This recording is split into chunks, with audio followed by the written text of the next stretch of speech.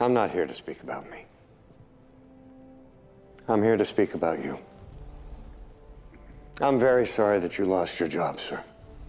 But as to what I can do to help bring it back, the answer is nothing. It's gone, for good. And if some politician told you otherwise, they were lying to you. And I won't do that. Now, the reason why jobs like yours have disappeared isn't just because of cheaper labor in some other country. Primarily, it's technology.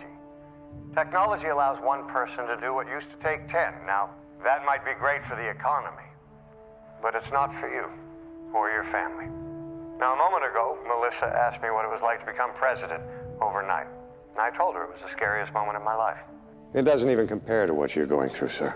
The fear of not knowing if you can provide for your family. Not since the Industrial Revolution has our economy gone through such a dynamic transformation.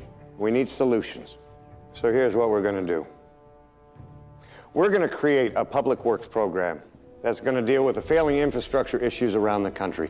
And anyone who has lost a manual labor manufacturing job in the last 4 years because of this changing economy, their names will go to the top of the list for these new jobs.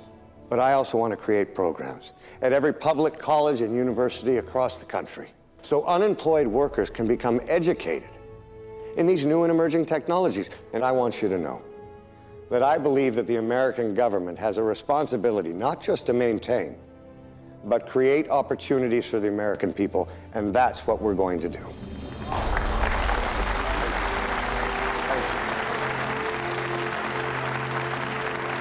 Next question, please.